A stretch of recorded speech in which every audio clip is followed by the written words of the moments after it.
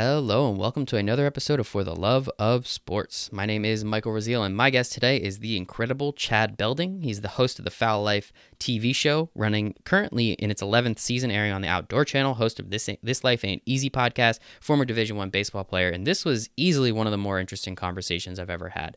This conversation, Chad is a big hunter, which is pretty cool, to each his own, do your thing. But the best part was that he was so great at comparing and contrasting everything in hunting to baseball, back and forth. We get to talk about all the baseball players he knows, George Brett, Will Smith of the Dodgers, Charlie Blackmon, Chuck Nasty, just some of these incredible dudes that he talks about and he spends time with. And he does such a great job at explaining and comparing and contrasting hunting, especially waterfowl, duck hunting, to baseball. It was so much fun. So please enjoy this episode with Chad Belding. Yes!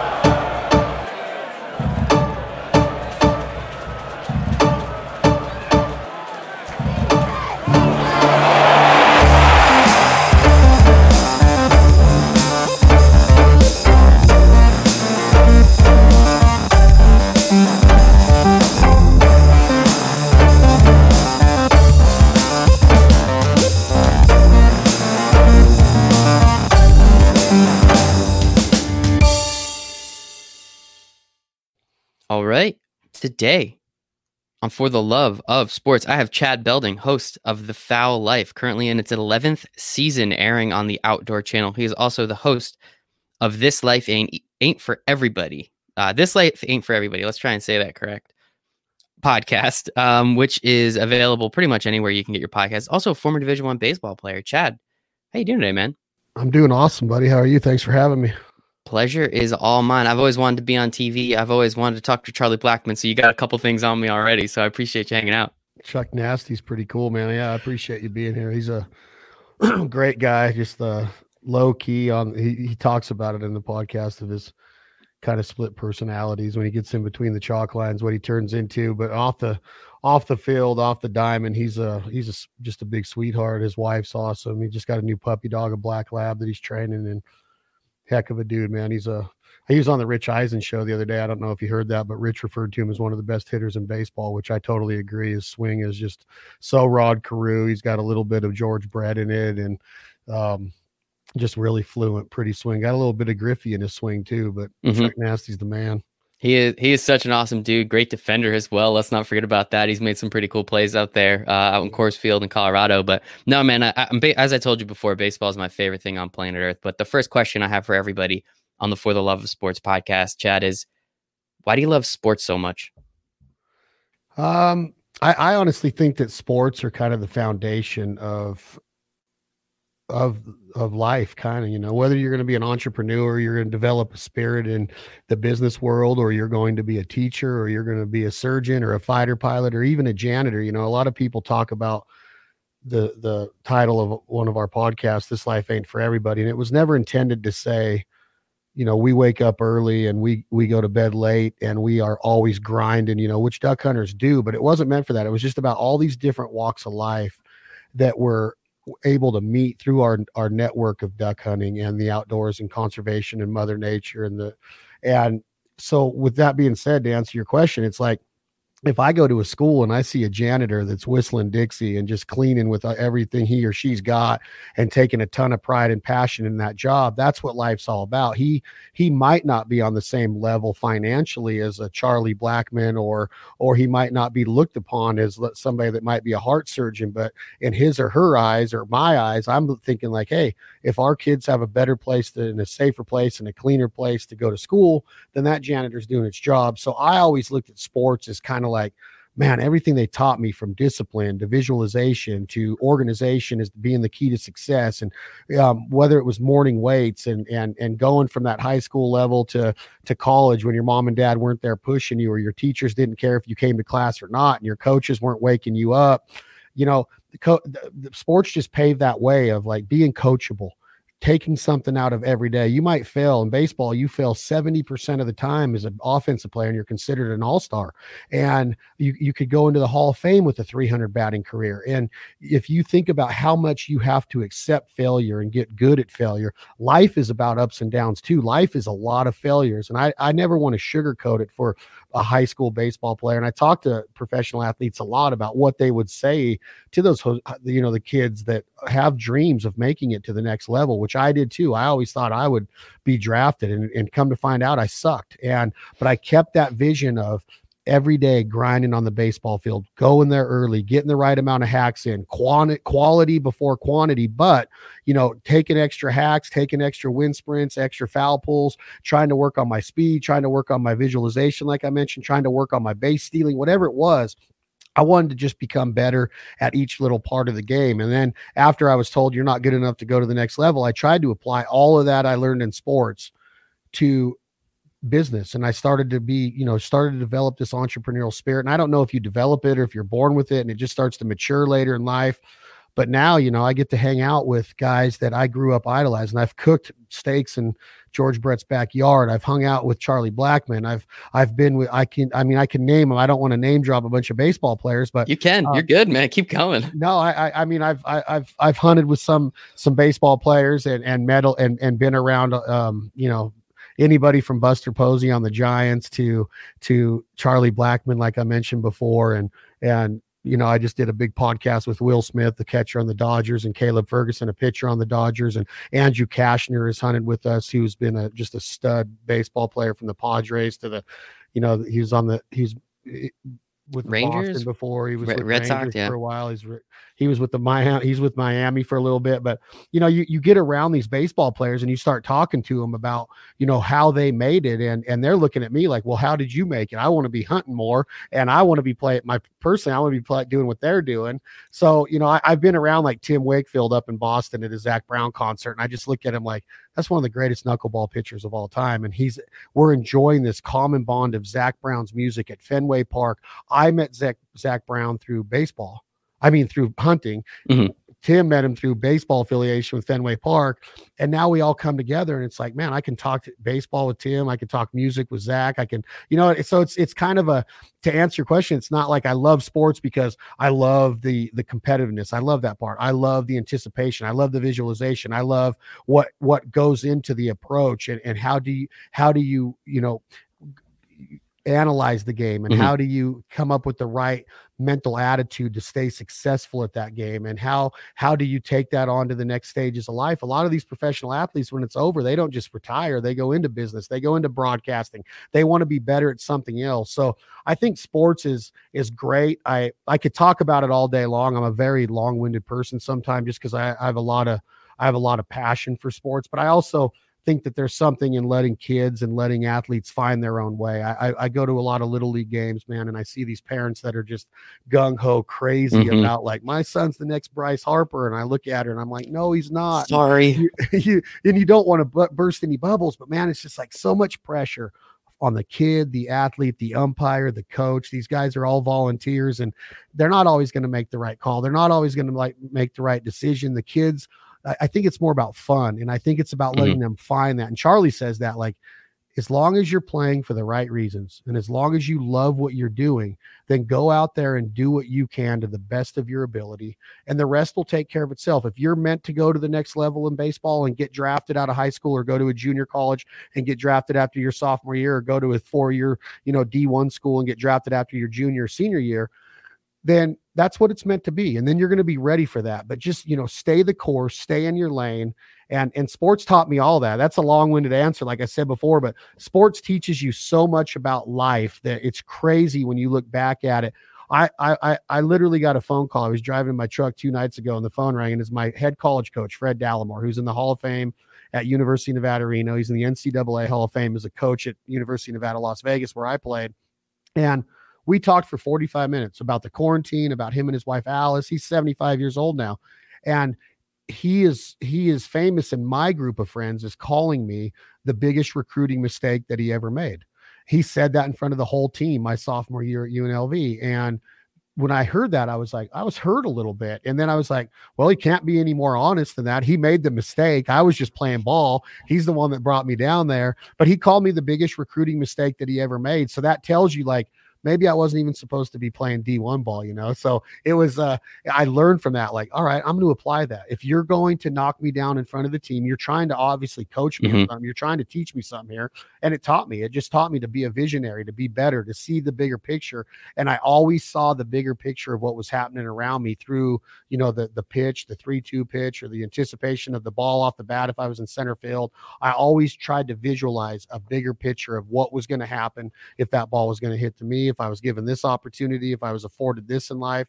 And I think that sports taught me all that. So I don't know if that was the answer to your question, but I tried. It absolutely was the answer to the question, man. And I completely agree. I mean, sports teaches people so much. I mean, you brought up visualization multiple times. You brought up entrepreneurship and learning from not just your mistakes, but learning from other people and what they did wrong, right? That's always something fun when you see a batter strike out on whatever pitch. They always go then, they're walking back to the dugout. Hey, what was that? How did you do it? What did it look like coming out of his hand? And you have that little conversation between the batter that struck out and the batter going to the plate, because you can learn from their mistakes as well. So I think that part's always very, very important. And you brought up a lot of different baseball players, and I appreciate that. Believe me, I appreciate that. Cooking steak at George Brett's house. If I told my mom I did that one day, she would flip her head. I mean, it's absolutely fantastic. So what is it between, just the competitiveness of duck hunting and baseball? What is it between the daily grind of, 162 and 180 for baseball and needing to get up at, those 4:00 in the morning, weight lifts, as you were talking about, and getting out there into the field? And how have you been able to kind of connect and correlate the two things of your life, now seeing and hearing and feeling so many more people from the baseball world coming over to you through that energy that you put out, to allow them to start hunting more and doing the things that they want to do more as well? Yeah, I've seen it from both sides. I've seen baseball players that grew up hunting and they have a mentor in their family, whether it's their dad or their mom or their uncle. And I also see baseball players that are getting into duck hunting in the outdoors later in life. We mentioned some of the players that we've gotten to share duck camp with, or share a backyard steak with, or a podcast with. And I think the correlation is the visualization is so big in the approach. Is there's an off season, but in that off season, we coined this term a while ago in our hunting companies, that we merely exist in a duck's world, meaning that when you think, if you look at some of our logos, I could tell you the whole story how we developed this logo, but it's a duck's foot, the orange foot of a mallard duck, and you see his toenails and everything, and then it's got the globe in there, and he's just manipulating that globe and turning it and doing what he wants with my daily being, my daily presence. So I look at that like everything that I think about in life is wrapped around, my approach to duck hunting and what I'm going to be doing once the fall comes. But in the off season, I'm like, all right, I got to make sure my dog's ready. I got to keep my shooting skills honed. I got to make sure that I'm eating all these ducks that I have been able to harvest the last season. So I'm always outside cooking and trying. We have a new company called The Provider, so we're always trying to teach people how to prepare that bounty. In baseball, I was the same exact way. It was like, how many editions of Sports Illustrated can I get with Griffey on the cover, Bo Jackson on the cover, George Brett on the cover, Wade Boggs, Wade Boggs on the cover? How can I break down Rod Cruz swing? How can I go watch Tony Gwynn approach the plate? Why does Tony Gwynn only strike out so many times in a season? It's because that whole offseason he was preparing. He was not just in the taking live batting practice. He was behind, had a pitcher behind an L screen. He was on a tee. He was breaking down video.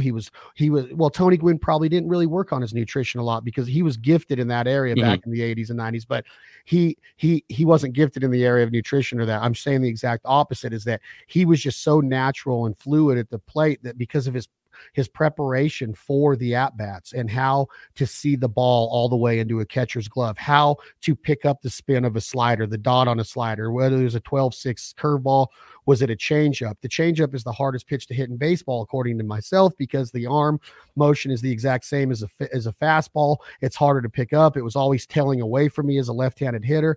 So I look at it like, man, the preparation that you see to be a successful baller, to be a Blackman, to be able to make the All-Star team and hit a bomb in the All-Star game, just like Bo Jackson did back in the 90s when he hit that bomb, backing up Wade, back-to-back with Wade Boggs.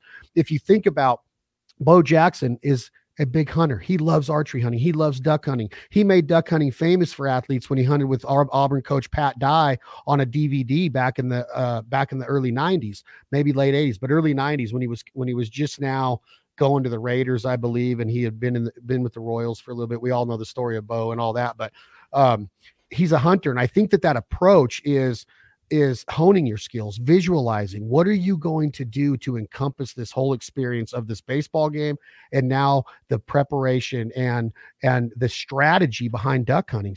I don't think there's a more strategic sport in the world than baseball. Everybody can tell me till they're blue in the face that Belichick's a genius. He is, but he's not doing the same thing that a baseball coach does for 162 games a year, and like you said, 180 with the playoffs or the World Series. So I look at them through the eyes of the execution of a strategy of like, we're going to be successful in duck hunting because we are going to be prepared. And I always talking about being presented with that opportunity. If you're not prepared, you might go 3 weeks without getting the opportunity again. If you are not prepared in baseball, you might go 3 weeks of the worst slump of your life, and it's hard to climb out of that. And every baseball player, no matter how good they are, goes through a slump, and they almost get to the point where I don't know if I'll ever hit the ball right on the right part of the wood bat again. And I think that approach is what brought me so keen into the duck hunting aspect of the outdoors, is that I looked at the approach and the strategy more so than a deer hunt. And deer hunting is very strategic. Don't get me wrong. So is turkey hunting, but duck hunting, you are literally hunting hundreds of animals at a time with unbelievable vision, senses that get them from way up north on their migratory routes, way down south, and they're surviving all of these elements. So they're very keen and very savvy animals. So I looked at the approach like, man, I'm looking at it through how I looked at baseball, preseason, postseason. As soon as this duck season's over, I go right into working on my skills again. And so I think that a lot of these players are the same way. They come out to a duck hunt, they see all of that preparation and visualization and strategy. And then on top of all that, it is the most community driven, the most, camaraderie. You go into a locker room in baseball, everybody talks about, man, I miss the boys. I miss the locker room. I miss the plane rides. I miss the traveling. Well, duck hunting, as opposed to like deer hunting or turkey hunting, those two, you're kind of alone. You're by yourself. You're quiet. You got all your scents on. You got to make sure you're reading the wind and they're not getting downwind of you. In duck hunting, there could be 6 or 7 of us in a blind eating biscuits and gravy, excuse me, bro, cutting up and making jokes and having fun and ribbing each other. And that it's a real community driven sport. So I also think that draws the athletes too, because it's a lot of fun to be in camp. So I never will take away anything from the other aspects or segments of hunting or fishing or the outdoors, but duck hunting is just it's a baseball thinking sport, in my opinion, man. You have to be ready 4 to 5 at-bats a day. You have to be allowed ready for that many opportunities in a duck blind a day. You might only get one opportunity in deer hunt. In duck hunting, you got to be ready. You might strike out on this opportunity, but you got to go back. You can't take your offense out on defense. So if you mess up on one flock, you can't get all down and then not be ready for the next one because you took your offense out on defense and made a big error.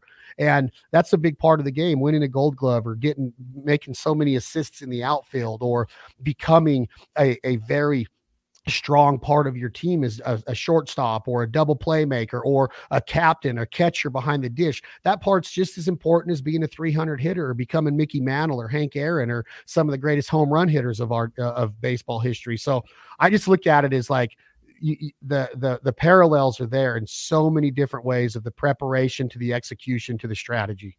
Yeah, and I think that's the best. That's my favorite part about baseball, right? Like, everyone makes fun of baseball players, or the internet does, at least, talking about how you don't have to be the most athletic, but it is absolutely the most mental game, in my opinion, on how to make sure, as you said, you're going to get 4 at bats. You might only get one pitch to actually hit. Right. So you have to be ready for that one absolute time. Mike Trout goes up to the plate. He's lucky if he gets one pitch an entire game to hit. And when he gets it, he takes advantage of it. Right. Think about Barry Bonds. Think about Bonds, how many times he led the league in intentional walks, how many times he led the league in walks. Think about the discipline and the visionary he had to be to not swing at all those junk pitches. And then when he get his pitch, it would land in McCovey Cove, or when he was with the Pirates, it would go out of Three River Stadium, and him and Bobby Bonilla would be celebrating. And I was just like, how can he not be in the Hall of Fame? This whole asterisk deal, whole other rabbit hole to go down, right? Whole other deal.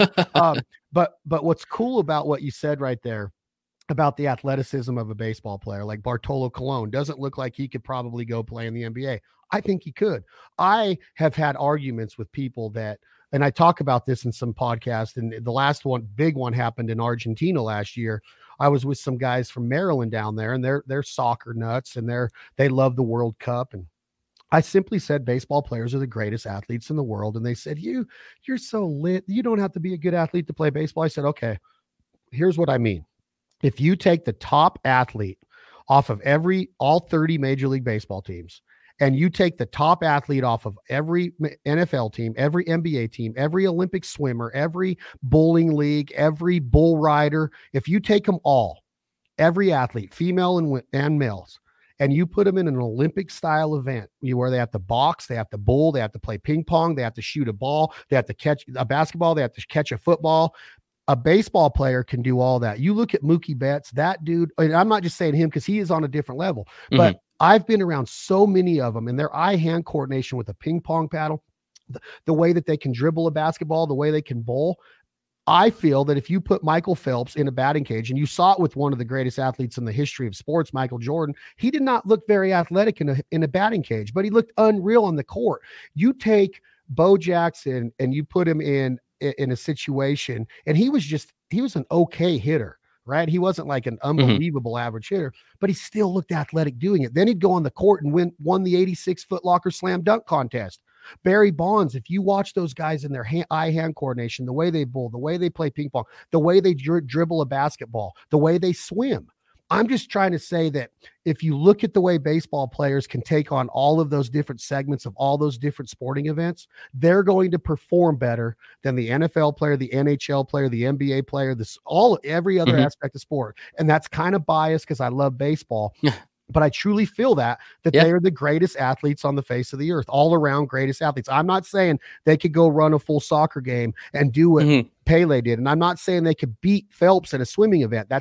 They couldn't beat Shaun White in a snowboard, but they could go down a hill on a snowboard. They can get in a pool and swim. They can get on a soccer field and dribble a soccer ball down the field because they're athletes. And then they can go and hit a round object with a round object from 60 feet, 6 inches away, moving different planes at different speeds, and do it consistently, and then fail 7 out of 10 times and be considered the best at what they do. I think they're the greatest athletes in the world. See, I've never heard that argument from that perspective before. Most of the time you hear it from athleticism, like, oh, look at LeBron James and just what he is capable of doing. But when you put it in that sense, I also am biased, but I would probably agree with you just kind of off the cuff, because I do think that's a really good point in understanding, how do you test athleticism? I think that's obviously the greater question, but just the opportunity, all these baseball players, they have to do so much more. And so much of the game is, again, I don't agree. I think they're athletic as anything, and it's incredible. But, you always hear so much of the game is waiting, and so much of the game is there's not really too much playing time. But you can say that about, football as well. In a 3-hour-long game, I think they're actually playing for about 10 minutes and 50 seconds or something. So it is something. And so going back to the competitive aspect a little bit more, when it comes to hunting in general, specifically, we're talking about duck hunting, especially being an athlete like yourself, going to UNLV as a Division I baseball player, talking about competitiveness, as you already said before, what is that? And baseball specifically, again, going back to strategy in that chess match, what is it like, man versus beast, man versus animal, and that competitive nature of it, and them trying to outwit you and you trying to outwit them, and who comes out on top? And as we said before, it's not going to work every time, but sometimes it's in your favor, sometimes it's in theirs. Yeah, I've always said there's no trophies in hunting, but you could get a good deer to put on your wall, or you might have a nice steak on your table, and those are considered the trophies. You don't get put into a hunting hall of fame, even though there is an outdoor hall of fame. So I take all of the competitiveness as far as like, go out there and play like a champion today. I say, let's execute. Let's go out there and play as a team. Let's have a lot of fun doing it. But you are right. When you start to see all of the elements that you have to figure out and become part of, you have to hone your skills in everything from wading water to driving boats to training dogs to using a knife to having safety and responsibility with a loaded firearm to learning how to hide, use shadows, learn all of the different language. We have a company, this hat I'm wearing is called Jargon Game Calls, and jargon is the specialized vocabulary amongst a group of people. Baseball players speak it, pilots speak it, surgeons speak it, well, hunters speak it. On duck hunting, we have 3 different levels of jargon. We talk a different jargon with our hunting partners. We talk another jargon with our hunting dog, and we speak another jargon to the wild duck. So answering your question, I'm not thinking about like, oh, the guys down the road are better than us. They're getting more opportunities and they're harvesting more animals than us. I don't look at it as that. I look at it as like, what are we doing? How much fun are we having? How prepared are we? And then we get into a negotiation, the art of negotiation, which is baseball too. You could sit for 6 hours, or 6 innings, while Greg Maddux is pitching a no-no, and then all of a sudden Chipper Jones gets a laser hit at him at 3B on the hot corner. He's got to be ready. He's negotiating the whole time, like, all right, if I'm hitting, nope, didn't happen that time. He's negotiating now. All right, I'm watching, it's a slider away. Nope, didn't happen. Struck another guy out. And then all of a sudden, boom. So with the Ducks, you're like, all right, I'm watching him do this. I'm negotiating with him.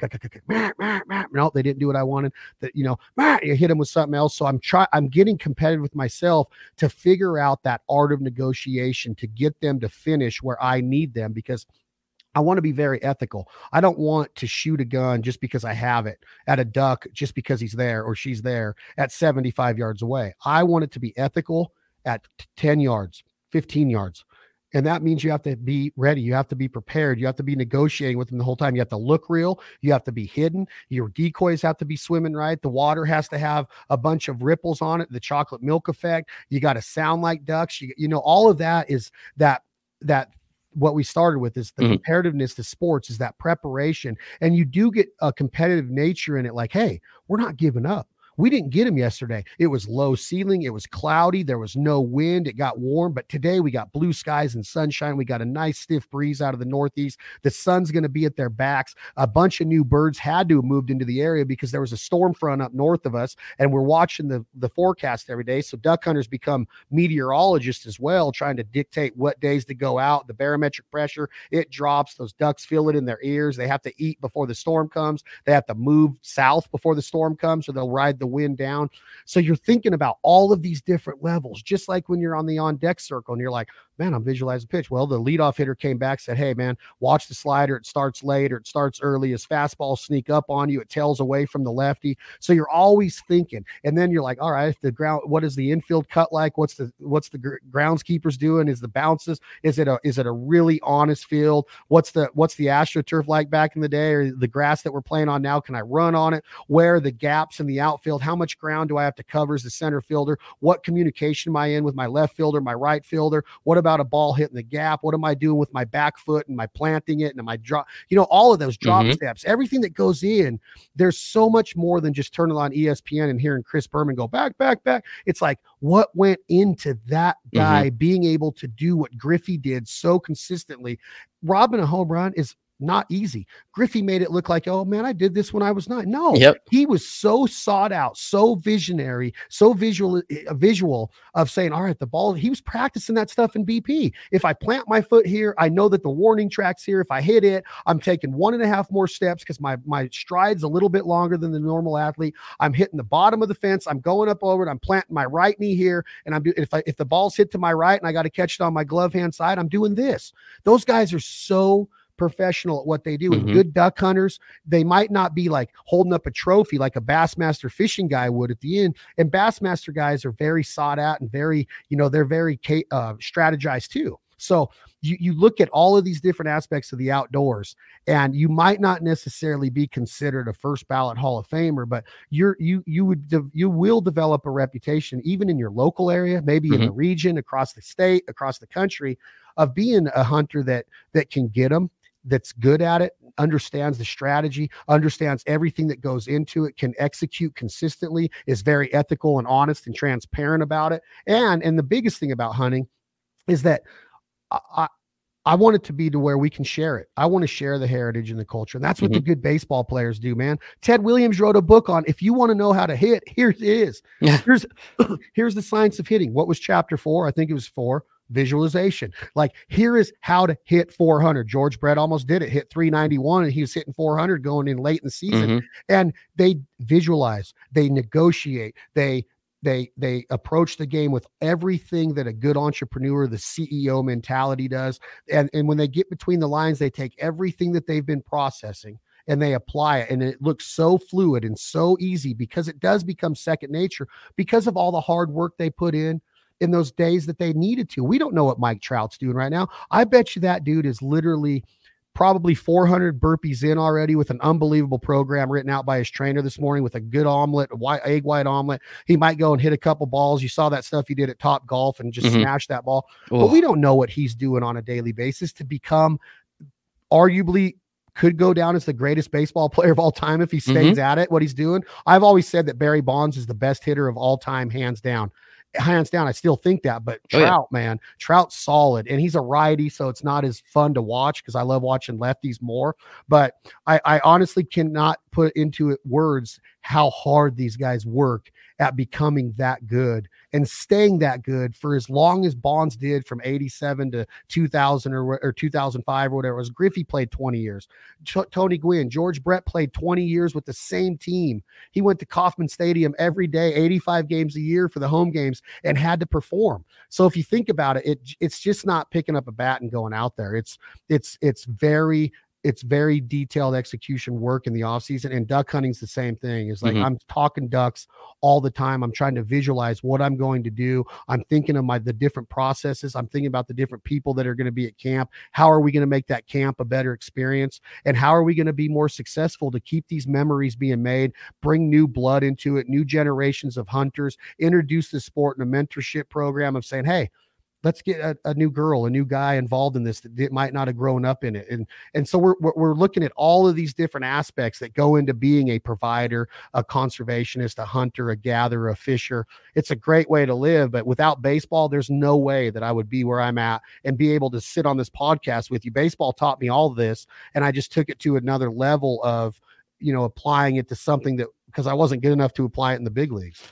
Well, I think I wish you could have made it to the big leagues, man, because it's so awesome just getting to hear you speak about this. And again, I appreciate all the analogies that you're making just to make it a little easier for me and anyone out there listening, just to understand, just the level of expertise, the level of necessity. And as you said, you kept saying preparation and everything that goes into it's not just like, okay, we're going to go hunt today. No, it's everything that you've done for the last couple weeks, couple months, couple years to make sure that you're in the perfect spot, in the perfect position, do what you need to do. As we said before, you might only get one at bat. You might only get one pitch to hit that day. You might get 4 at bats, but 1 pitch to hit. So how are you going to take advantage of it? Keeping steady mentally, as you were talking about before with Chipper Jones, making sure that you're negotiating with yourself, with the ducks, with the players, everything, and making sure that you're constantly always on that plane of knowing that at any point in time something can happen. And you were talking about it before, like there's no trophies, there's no first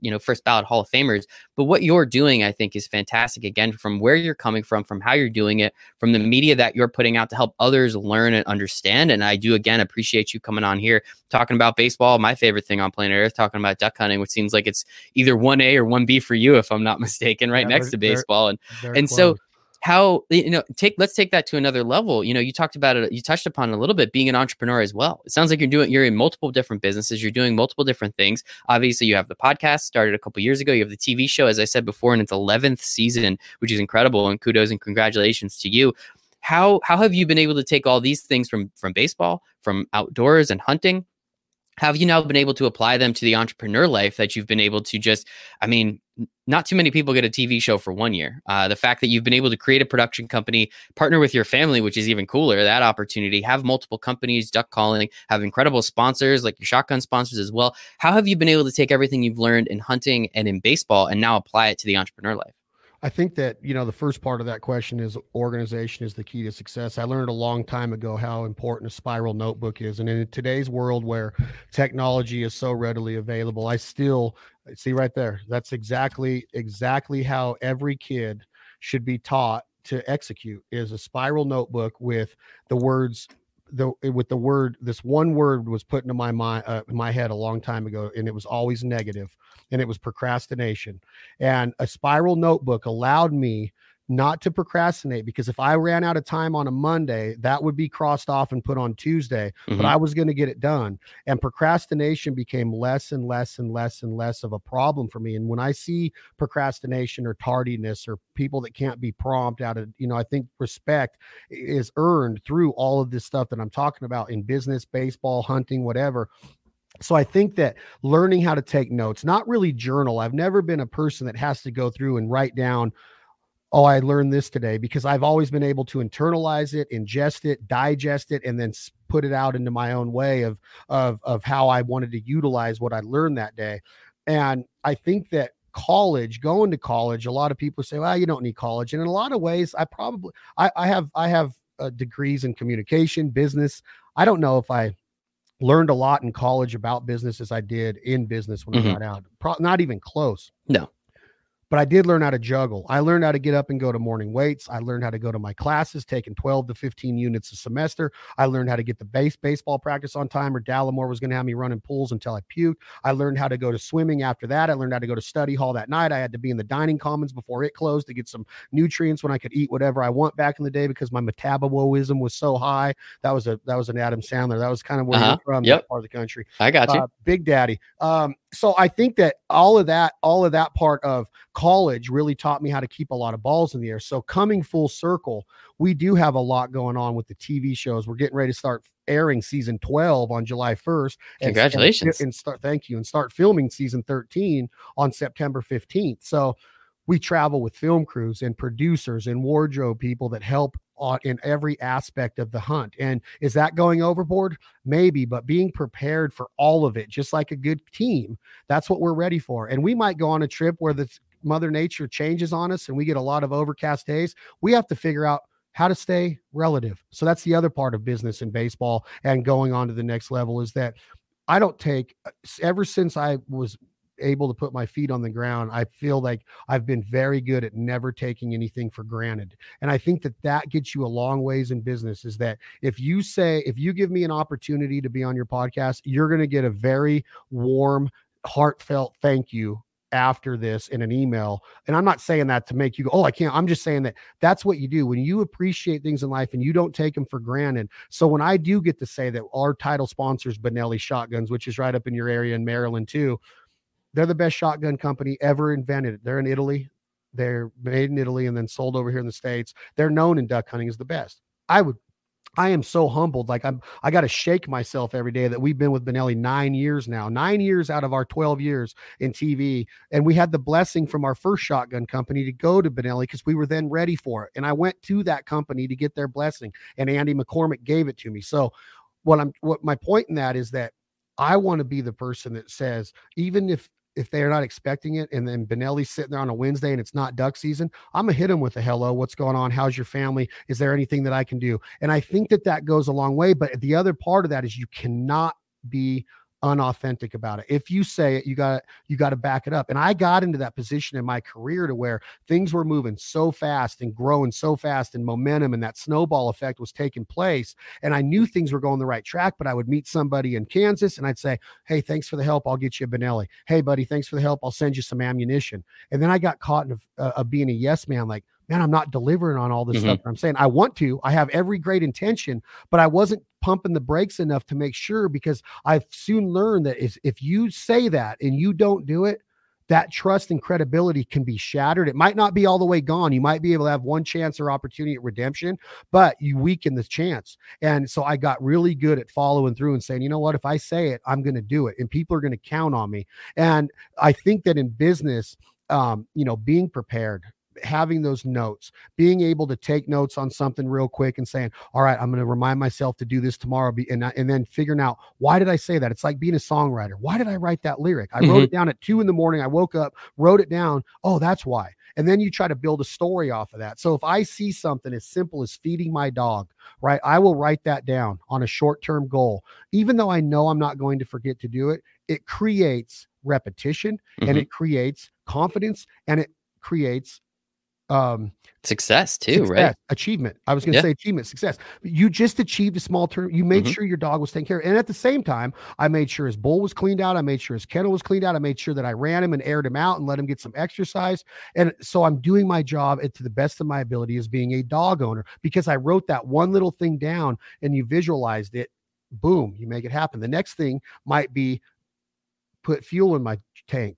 And if you write that down and you get to cross it off, it does all the things we said. Mm-hmm. But now it's like, okay, I see I'm taking care of my truck. It's not taken for granted. I have it cleaned and vacuumed. And when people see it, they take me serious. I honestly feel that appearance and aesthetics and taking care of yourself and becoming a better version of yourself every day in business, just like you did in sports and try to become a better player every day, you have to do it every day in life too. It's too easy to say, I can afford, to put on a few pounds during the quarantine. I've tried the opposite of like, well, what can I utilize around my house now that my trainer can't train me right now because he's not deemed essential, which I felt they are, but they're not. What can I do? So you get creative. You try to figure out. So I write things down tomorrow and I can show you in a notebook. Here's what I'm doing. I'm using 5-gallon water buckets. I'm using these as dumbbells. I'm using this as for lunges, and I go and I visualize it and I make it happen the next day. Then I cross it off.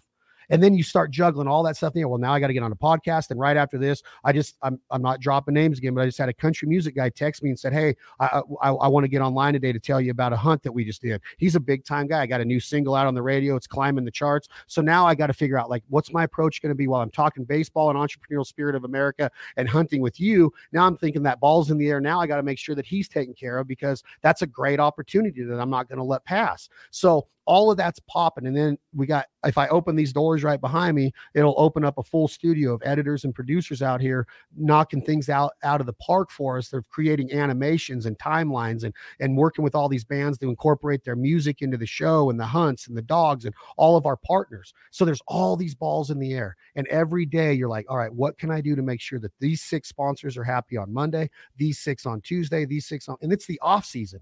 Then come the season, I'm like, all right, logistically, we're making plans to fly people into these airports, to have rides, pick them up. We got hunts going on. We got to buy hunt licenses. We got to be legal. We got to be ethical. We got to make sure all of our birds are cleaned after and put in, and vacuum seal them and get them in the freezers, and so many moving parts. And it's all comes from that foundation of discipline and being able to make sure that you look at that spiral notebook every day and go, man, I achieved all my goals today. I didn't half-ass any of these. I was authentic in my approach on every one of them. And when I crossed it off, I'm able to look in the mirror and go, I did that right. And that is what opens doors. It might not be instant gratification, but people in today's world expect instant gratification because they can turn on these little feel-good machines at any time and go on to Instagram and go, man, Chad's happy. How the hell do you know? Just because I got a smile on my face and I got my dog with me, I could be going through hell right now. But this thing makes it look like, oh, we got all the friends in the world. That's not the case. You have to apply yourself. You have to figure out how to communicate, negotiate, be transparent, be able to read people's body language, duck's body language, the pitcher's arm, what's it doing, the delivery. What is your delivery when you're talking to me? What is your delivery when you're throwing the ball? What's Mother Nature's delivery today when she gives me these ducks? So all of that goes into those notes you write down on that spiral notebook. Being engaged every day, being relevant, being present, looking people in the eye and be able to talk to them. How often do you go into a restaurant and 5 people at a table, they're all on these little feel-good machines? I'm just as guilty. It's sad because that's why I love podcasting, because I get to sit across from somebody and really do a deep dive into what got them to the dance. How long did they stay at the dance? Who brought them home from the dance? How did they get home from the dance? What were all of those little steps that kept George Brett in that same dugout every year? Why did the management and the ownership of the Kansas City Royals want this freaking guy wearing number 5 in the lineup every day? Why didn't they ever want to trade him? Why didn't he ever want to go somewhere? Why is he still there? It's like, and then you start doing a deep dive in a podcast. You're like, oh, that's how I do it. Oh, really? You were doing that back in the 70s? I was doing that in the 90s when I was in high school, right? And it's just like, it's amazing to see the consistency in the approach of success. Take care of yourself. George Brett turned 67 today. You should wish him happy birthday on your show. George Brett, happy 67th happy birthday, George Brett. I texted him this morning and said happy birthday, and he hit me back and said thank you very much. He was walking his dogs. But what I'm saying is, he works out every day still. He doesn't have to work out. He could just go through the rest of his life and be like, hey, I'm George Brett. He works out 2 hours a day in his home gym and goes on walks and plays golf because he knows that he wants to still be living this quality of life when he's 80 with his mind, his wits about him, his aesthetics. He wants to look good if he goes to a game and somebody recognizes him. It's all relative, man. It's all in the approach. And it starts with that spiral notebook and being disciplined enough to write your day down. And if you don't execute it the right way, you got to be honest with yourself and say, I can do that better. That's not good enough. I can do that better, and go do it again. It might not be the next day, but don't settle. Don't freaking settle. Make sure that you don't have to be a perfectionist, but if it's not done right the first time, don't be afraid to try it again. And exactly. I think that approach has carried me through business. And I think that now you get to the other side of it to where you start seeing success and you're like, man, do I really deserve this? And this is a big problem with competitive athletes. This is why people are so driven, is that, do you deserve it? It's here. Well, are you taking into consideration all the 18, and I'm talking to myself, all the 18-hour days that you worked when everybody else was sleeping or they were out partying? Are you taking any of that in consideration? You can't forget where you came from. You can't forget that. All of those little pieces of that puzzle are now starting to fit together, and this big picture is presenting itself, and there's some success. There's some really cool opportunity, and there's some bigger revenue opportunity, and there's better trips and better houses and all of that opportunity. Are you going to be able to accept it? Are you going to piss it away? Are you going to take what is rightfully yours and keep building on it because you deserved it and you built on it to start with? There's all of these thoughts go through my head daily of, how did I get here? How do I stay here? Where am I going to go when I'm not here? And it all starts with, that notepad that I talked about, and making sure that you're writing things down and know what your short-term, mid-term, and long-term goals are. Again, long-winded. Hopefully somebody got something out of that. Buddy, people are here to listen to you. They're not here to listen to me. Do not worry about that at all. And I think, a couple of points, consistency, I think, is incredible. A very big mentor of mine, David Meltzer, consistent, persistent pursuit of your potential. Try and get to and be as good as you can every single day, and to that job and to whatever you are working towards, whatever that may be. Anyone could take that advice. And I think, you do bring up a really interesting point. When people start, there's a lot of people that start to see and feel a little success, and I've been guilty of it as well, where you either don't think you deserve it, or you almost kind of get scared away, and you kind of get scared back a little bit. You almost take that step back. Has that, with all the success that you've been seeing, and I know it sounds like you've been running 1,000 miles an hour for the last at least 11 or 12 years at this point. Have you had time? Has there ever been a time where you've actually kind of almost scared yourself back a step just because you weren't where, especially with Benelli, with some of these incredible opportunities that you've seen with the TV show? At what point did you have to kind of break through that ceiling or break through that wall to get yourself to understand, no, just keep going forward and things will continue to happen? Yeah, it's funny because it's like, as an athlete, you get in the gym, right? And why do you go to the gym? You try to become a better version of yourself, right? And you work hard, and all of a sudden you start to see a little bit of a bicep, maybe, and then a couple weeks later you get to see a little bit of a vein. What do? You work harder. You look in the mirror more. Now you become this mirror junkie. Like, man, why am I looking in the mirror? Because I like what I see. So what do you want? You want more. So you work a little bit harder. Some people take that to a level to where I never really got into that part of it, but I wanted to stay natural, and I wanted to stay as looking as good as I possibly could. But then when you get to a point of like, man, I look really good. Am I going to go backwards now because I'm really tired? I just put all this time into the gym, and now I'm exhausted. And now I don't know if I can keep this routine going. I don't know if I can keep this pace of staying it. So then people might make other decisions to alter that or whatever. But if you get the mindset of like, oh man, I'm sinking into this routine of where I'm not doing my daily ritual, my daily routine, your results start to go away. So then you start to get nervous. So that's one part of business, is like, if you slouch off a little bit and you don't get the return or the ROI, the return on investment, or whatever you see, you start to, you have the ability or the mindset of being like, man, I'm failing. Well, the competitiveness in me says, no, that's just a door that's trying to close. Let's keep it open. Let's keep our foot in it, but let's not, let these other doors not open. You're always trying to open those doors. So once I started to see some of that success, and you would hear something said about you, that was a big thing for me, is that when I would get something sent to me, because I've never been a message board guy. I've never been a social media guy to read the comments, but I've had them sent to me, and I'm like, man, I've been called names a lot by people that don't know me, that probably don't even have their own physical address. They just live in a basement somewhere, and they're typing on this keyboard with all this keyboard muscle, and they're making this guy that that is out there doing it and working and trying to become a better version of himself and trying to be a good mentor and trying to help others, they're tearing me down, and they don't even know all these little things that I've been doing to get here. So that really messed with my mind. Taylor Swift had a line in a song that people are going to throw rocks at things that shine. They're going to support you on the way up. They're going to see you climbing that ladder. Go, Chad, go. Your local community, go, buddy. You're reaching for that next rung. And then all of a sudden you get up on top and you're like, people are talking about you and you're getting all these opportunities and this notoriety and you're signing another sponsor. And then all of a sudden what happens? All these rocks start coming at you because they want you off that top rung. Yep. And I always had the mindset, like, you can't knock me down. You could say what you want, and it's going to hurt. It does cut, but I'm not going to let, my buddy Scott always says, you're not going to die a death of 1,000 cuts. You might cut me, but I'll just Band-Aid it up real quick and keep going, because here's the deal. They wouldn't be saying that if you weren't doing it.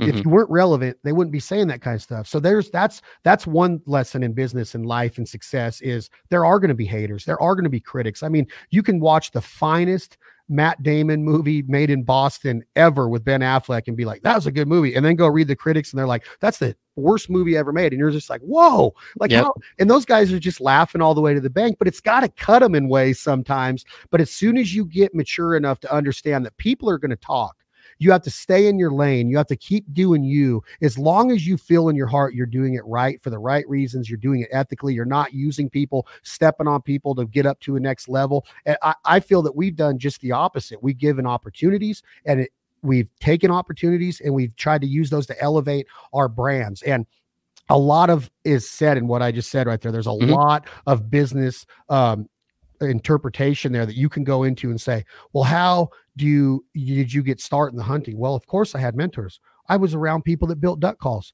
I was around people that built the products that we build now.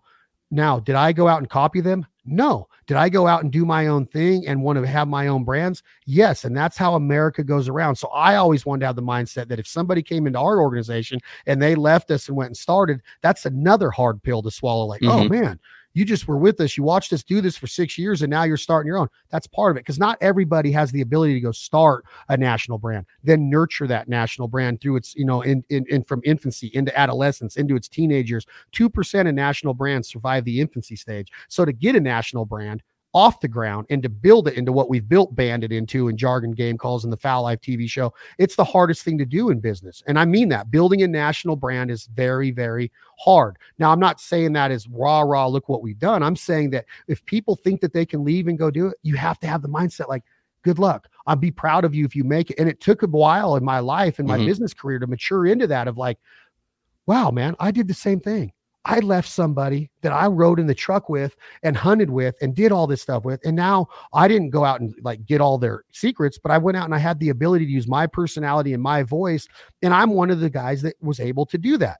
There's other people that clock in 9 to 5 and they're happy working those days. And we need all of those different asses and those different seats on that bus to make these companies go. There's CEOs, there's CFOs, there's CMOs, there's VPs, there's all these different levels of management. And then you get down to the workers and all of the creativity that goes into building these brands. There's you couldn't do it by yourself, but the people that step out and take the risk and the financial part of it and starting the brand, not everybody does that part of it. So I soon learned like, wow, success is coming. I took a risk. I worked so many hours when people didn't know I was working. I was getting kicked and knocked down and tried to get back up. I was spending money on trips that we weren't getting any results out of. So I started to look at like, all right, when we're out on the road and Mother Nature doesn't cooperate, let's keep building. Let's get something else out of it today.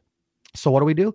We become backyard aficionados. We become providers, garden growers. We teach people about living off the earth and butchering and processing and cooking and sharing that bounty. We talk about instruction in a lot of the things we do. Then we added sporting dogs into what we do. Then we added automotive into what we do. And so now we're able to talk about tires and bumpers and winches. And so now when the ducks aren't cooperating, we can incorporate everything that we experience in business and go out with a voice and say, look, We didn't get them today, but here's why. But here's what we did. We took this out of the field today. And that was another maturing process in business. Is like, man, I'm going to get so stressed out. We're not getting any ducks killed on TV. We're up here. We got to get out of here. We got to go. No, we don't. Chill, pump the brakes, relax. This is happening for a reason. You are literally being taught a life lesson, business lesson right now on how to adapt. What did baseball teach you? If it was freaking rain out in San Jose State on a Saturday and you had to play a doubleheader on a Sunday, but you're already exhausted, you had to adapt. You had to find that mental aptitude to stay in the game, see the pitch, get your hands through the strike zone, stay inside the ball, backside turn,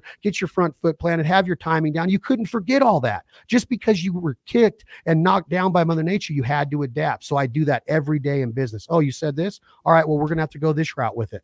And it took a while to get there because at first you're like Beavis and Butthead and you're just all clinched up. You're like, oh, God. And you're like, why isn't things going my way? And then you're like, they are. This is my way. Mm-hmm. This is my way, whether it's a higher spirit or the good Lord above, depending on what you believe in. And that's another rabbit hole you go down. But you sit there and go, this is happening for a reason.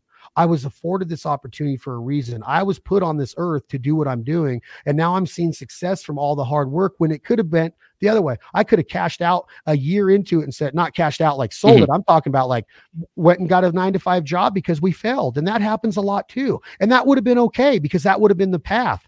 But now you get to the point where you're like, is that really happening right now? I have Aaron Lewis in my backyard. I have Tyler Farr playing at my pool right now. Like, is this really happening because of a mallard duck? I'm cooking Traeger steaks with Chad Ward and George Brett in Kansas City with my brother Clay. I'm doing this with you're like, is this real? I'm standing on stage while the Eagles are playing in San Francisco, and Zach Brown just opened for him. And I know Zach through hunting and his whole crew. I get this opportunity because of this. People are like, you had to have bought your way into that. You had to have inherited a ton of money. My dad was a plumber. He worked 35 years in the same union before he passed away. I didn't have any inheritance. So I'm saying it can be done. A duck hunter from Reno, Nevada. We don't even have ducks in Nevada, really. We're not known as duck hunting, but we did it and we stepped out and took a risk. And the only risk is a risk not taken. I don't invest in a lot of stock market or investments. I do have some, but I've invested in myself. I put my money into things that I felt I could help build, and I continue to do that. So that's why we have the TV shows, the podcasts, the manufacturing brands, the duck call brands. Now we have a new cookbook launching this summer called The Provider that's going to be unbelievable. It's Chad Mendez from the UFC, myself, and Chad Ward from Whiskey Bent Barbecue, who's a huge national champion. It's going to be 100 recipes. 10 of those are going to be guest celebrity recipes. But now we got that going on, and we just got an offer in another big organic food company that we're looking at right now. I'm telling you that, like, doors are opening, and you're like, do I really deserve all this? And then you got to sit there and go, well, hell yeah, I do. I didn't buy my way into this. I worked. My dad always said, you're put on earth to work. You can have a good family. You can find a girl to love you. You can have kids. But what happens if you're not working? What happens if you don't have a work ethic? What position do you put that family in if you don't put food on the table and become a provider? What are you going to leave your legacy as? You can't just say, oh, I'm here. I'm going to go through the motions and get married because she loves me. Yeah, anybody can do that. And that might sound superficial, but I'm telling you, if you're not ready for the big picture, a lot of times this little foundation over here has the opportunity to fail. You hear country songs, well, love will get us through anything. That could possibly be true. But if you ain't got a job and you're not working and you're not putting food on the table and you're not being clever and thinking outside of the box and you're not adapting, and look at what we're doing right now through the quarantine. If you're not adapting through this and figuring out how am I going to survive and stay a provider, then you're not doing it right, in my opinion. You have to be thinking ahead, visualizing, writing things down that spiral notebook. I'm going to come out of this on top because I'm doing these little things right now. I'm seeing the big picture. It's teaching me that I can get through adversity. I can be a better husband. I can be a better mom. I can be a better dad. I can be a better wife. Whatever it is, you got to be learning that. And that's what, it's hard because all of these different processes you go through in life and business and sports or whatever it is, you think that you're being knocked down because you're not good at something, but it might be for another reason. All of that. Jordan said it. He had to learn how to fail before he ever became airman, jump, and number 23. You have to understand that there's a maturity process that's going to keep going on in your life. And even into my 40s now, I'm like, man, I'm learning so much every day about myself, about my community, about leadership, about what it takes to be a really strong provider, a really strong mentality to keep getting through this, because anybody can lay down and watch reruns and get down on themselves. It's the people that, I'm not saying that that's not warranted. I'm not saying that don't do that once in a while, but get back up and figure out, all right, I'm going to do some jumping jacks. I'm going to get my blood flowing, and I'm going to get my brain working. I'm going to freaking cook a good meal. I'm going to put good substances into my body. And tomorrow I'm going to wake up with a whole new vision of how I'm going to attack this day and keep these balls in the air, because a couple of them might fall, and I'm going to pick them back up, and I'm going to get them right back into the rotation of that juggle. And I think that is what's taught me through sports, through, taking in the right part of college and the right lessons that I learned there in juggling. And some of my professors taught me some unbelievable lessons being in college, but it wasn't it wasn't what's in the book. And I think that if you just apply those things every day, and don't get away from what got you to the dance, and then be able to say, you know what, I do deserve this. I've worked my butt off, man. I had a vision. I took it to the next step. If our TV show sucked, we wouldn't have any sponsors. The network would tell us to get lost. They're begging for more. So if they're begging for more, then keep doing it in a real, authentic, valuable, passionate way, and bring something to the table every day that's going to set you apart. And if you don't have that mentality, then it's okay to be part of that team. And if 5 years you get down the road and you say, I'm out of here, I'm going to see if the grass is greener on the other side, I'm starting my own thing, then go do it, and do it right, and get it done. Make it happen. It's hard. It's not going to be easy to build brands. I would never sit and tell anybody, man, you can do it. You can, it's just like Charlie Blackmon looking at me and going, man, I can't believe you're not in the majors, because I teed off on one in the batting cage. He would never do that. Yeah. He's going to be real to me and say, you're all right, but your hands are pretty slow. You'll never make it in the show, right? You got to be able to take the good with the bad, and know where you belong. And going back to what we started with, and I'll shut up, is that, hey, I wanted to become a major leaguer. I wanted to be a baller, man. I love the feeling I get when I walk into the yard, whether I'm a fan up on the third deck, or whether I'm walking in through the tunnel and I get to see that chalk and smell those smells and hear the vendors and hear the ball hit the bat. I love that. I wish I would have become a major leaguer, but I got told you suck. And I took that and I went, okay, then I'm just going to go hunting with the major leaguers. I'm just going to go cook with the major leaguers. I'm just going to go podcast with the major leaguers. And that mentality is not arrogance. It's not cocky. I just wanted to deliver on a bigger level. And I just kept pushing and pushing and pushing and building brands. And now I'm like, I do deserve some of the success. I truly do. And I'm not going to whimper away from it.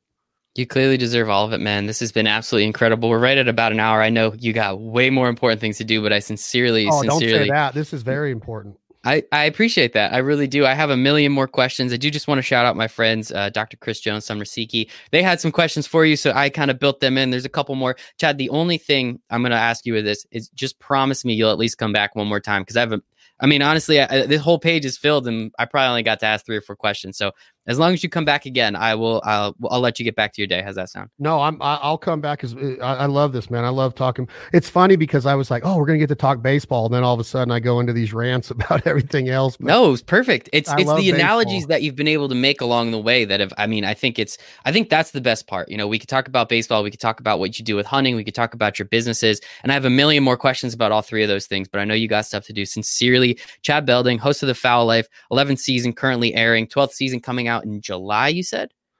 July 1st, Outdoor Channel. Let's go Outdoor Channel, host of the This Life Ain't For Everybody podcast, former Division I baseball player, UNLV. Maybe he should have been there. Maybe he shouldn't have. I guess we'll have to find out next time. But Chad, sincerely appreciate it. All the links will be in the show notes for everybody. But thank you so much for your time today, man. Man, I appreciate it. So I just want to make one sure clear. You had a shout out to a buddy, but he had a question. Do you have time for that question? I have time. Do you have time? I got one question from your buddy, and because I don't want to leave him hanging, because you mentioned it before. I appreciate that. Yes, Chris Jones. So he had a question. He's a very big duck hunter. He watches your TV show. He loves your podcast. He follows you on the internet. As I told you before, he was ecstatic that I got the opportunity to ask you a question. His question is, what is your dream waterfowl trip?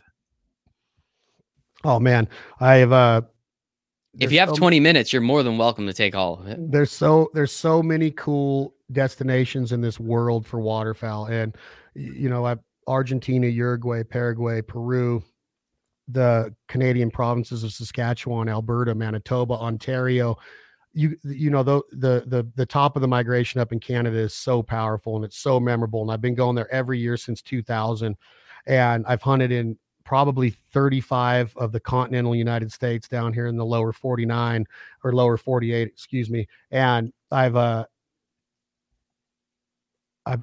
can't even tell you how many times I've been in Washington and on the Columbia River, or Oregon, or North Dakota, or Minnesota, or Missouri, and they're all so special. They all have the great aesthetics and great people and great food and great waterfowl hunting. But if I'm going to pick one place to go to that is my ultimate duck hunting trip, or my ultimate duck hunting location, or what I like to say just an experience, is Arkansas. And here's why. Arkansas, you know, they got some SEC football there with the Razorbacks, and that's big there. They got turkey hunting there, and it can be big. They got some good trout fishing and crappie fishing. They got churches. Church is really big in the Bible Belt. Religion is really big down there, and I love that about how passionate they are in everything that they do. But Arkansas is the land of mallard ducks, and here's why. When you picture the Canada in America, North America, I guess, Canada and the continental United States, it starts out really wide up top. Okay, so there's the top of your funnel. And as that funnel and that right around that Mississippi River, Missouri River up in North Dakota and over into the Mississippi Flyway of you know, Iowa, Minnesota, that part of the top of the country, it starts to funnel down. And as it funnels down, all of those ducks that are spread out up top there, they start to get in that funnel. And they keep coming down. They keep coming down. They keep getting, and then they get into what I call the capital of duck hunting. The land of ducks is down there, where southeast Missouri and eastern Oklahoma and southeastern Kansas and Arkansas all start to really get tighter and tighter. And then you got the Black River, the White River, the Cache River, the Missouri River's coming down and flowing into the Mississippi. The Mississippi's coming down on the east side of that funnel. And all of those ducks get into what they call the Grand Prairie, which is northeast Arkansas. And then it comes down south of I-40 into Stuttgart, Arkansas. And it's really close to Memphis, Tennessee, and try to cross the Mississippi River from the state of Mississippi and the Delta. And you have this culture of the American duck hunter that will blow your mind. Cars, trucks with boats behind them, four-wheelers, UTVs behind them, blue jeans tucked into your boots with your flannel on after a hunt, and you got your duck call. You're going into Max Prairie Wings, the store. You're going to any cafe or the bistro in Stuttgart, and you're eating meals around other duck hunters, and they got their camouflage jacket hanging off the back of their seat, whether it's a he or a female. The culture of the duck hunter is insane. It's a 60-day season. The World Champion Duck Calling Championships is down there on Main Street in Stuttgart every Thanksgiving weekend in November. And then you have the flooded timber, and all of that area used to be timber. And then when rice farming got so popular and so, you know, economical and financial and revenue driven, they started to clear cut a lot of those trees. Well, ducks kept going there for the sanctity of those trees, the acorns, and mainly the security that those trees would provide, because they would get water in. And when the rivers would get out of their banks, they would get flooded, and those ducks would go in there because eagles and hawks and birds of prey couldn't see them or get down to them, because they'd have to fight through the branches. And by that time, the ducks are out of there, right? So there's pockets of these trees in Arkansas still, and that's called the flooded timber of Arkansas. And that's where it's called the land of the mallard ducks, the home of the mallard ducks. The duck capital of the world is what Stuttgart has coined itself. It's nothing to be in Max Prairie Wings. Right next door is Rich and Tone Duck Calls, owned by John Stevens. Mr. Butch Rickenbach started that company back in the day. Very, very historic and heritage and famous company. Popular company, I should say. And it's nothing to, I've seen Greg Norman in there, the golfer. I've seen country music stars in there. I've seen actors in there. I've seen, this place is a destination of the culture of the American duck hunter. And then on top of that, when you get in the woods and you see the power of mallard ducks coming off of those rice fields that they ate on all night, and it's the morning, it's a bluebird sky, it's probably a low of 35 with a high of 48 with the northeast wind at 12 to 15 miles an hour. And when you're in those trees and you hear those duck calls, and that, all you can think about is the culture and the heritage and the history that's come out of that part of our country. And I could easily say I love going to Buenos Aires and getting off a plane and driving 4 hours west and hunting rosy bills in Argentina, and the food is incredible in South America.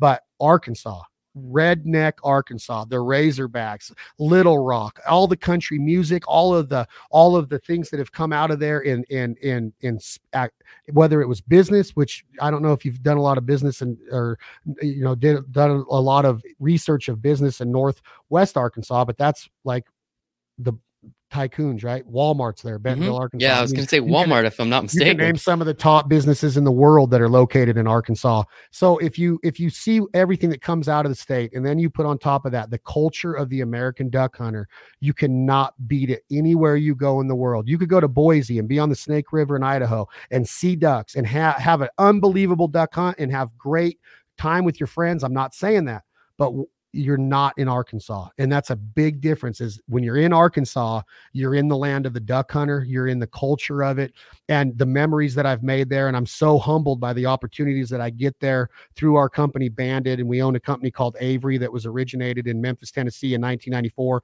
We bought it in August of 15, and it's all come full circle now to where Arkansas is the hub of Banded. It's the home of Banded. And we get to go down there and be with friends and family and celebrities. And we've hosted so many unbelievable military hunts there. And one thing we didn't touch on today is how therapeutic duck hunting is. And when you can get a soldier that just came back from theater, just came off a mission, and you put him or her in the woods or in a duck blind. And I've got the hunt with Admiral Joe McGuire, who's coming on the podcast. He was just on it. It's airing next week. He's a 3-star admiral. He was in charge of the Navy SEALs for 39 months in his career. He's had a 36-year career in the Navy SEALs, SEAL Team 6, you name it, this man has done it. I met him through another military friend of mine who was in Special Forces named Scott Steer, and I hunted both of them several times in the flooded timber of Arkansas. And just looking back at the pictures and then hearing the stories and knowing the respect and the homage I pay to our military and our companies do, Arkansas provided this safe haven for them to come and receive that therapy and that camaraderie and that culture of what duck hunting can truly be. The food, the campfires, the wet dogs, the coffee pots, the Traeger grills, you name it, it's there. And I love being in Arkansas, and I will never take anything away from California or Washington or New Jersey. New Jersey has an unbelievable early goose season. New York, northern New York's an amazing duck hunting destination, but there's nowhere in the world like Arkansas. I'll end it by saying that. And I sincerely appreciate it, Chad. My favorite thing I get to do is talk to people like you who are absolutely passionate and about what they do and what they love. So I really do want to thank you again for coming on and just telling us about yourself. Again, I have a million more questions that hopefully we'll be able to get you on the show again. Thank you for answering, my friend. He is a doctor too. I don't say that facetiously. Dr. Chris Jones is a good buddy of mine. Sincerely appreciate your time, man. This has been absolutely incredible. Thank you for what he's been doing through the pandemic and staying on the front lines. Thank you. No, thank you. And also last thing, if you ever want to come to New Jersey, I promise you have a place to stay. How's that sound? Can we go to some of those delis that were in The Sopranos? Absolutely. I've been to multiple of them. How's that sound? Oh, I love it. Best TV ever made. That's another podcast we could do. We got a couple in us, buddy. I appreciate it. I'll talk to you soon, Chad. Thank you very much. Thank you so much for listening to this episode with Chad Belding. As I said, just super cool dude. Knows what he's doing. I really enjoyed this conversation. As I said, easily one of my favorites. So please make sure to go follow Chad on all of his socials. Everything's down there in the show notes. Please make sure to give us a 5-star review, especially if you really liked it, on Apple, on iTunes. Follow us on Spotify. Subscribe on YouTube. But other than that, thank you so much for your time. I sincerely do appreciate it. It's the only thing we don't get more of. So thank you for giving me some of yours, and I hope you make it a wonderful day.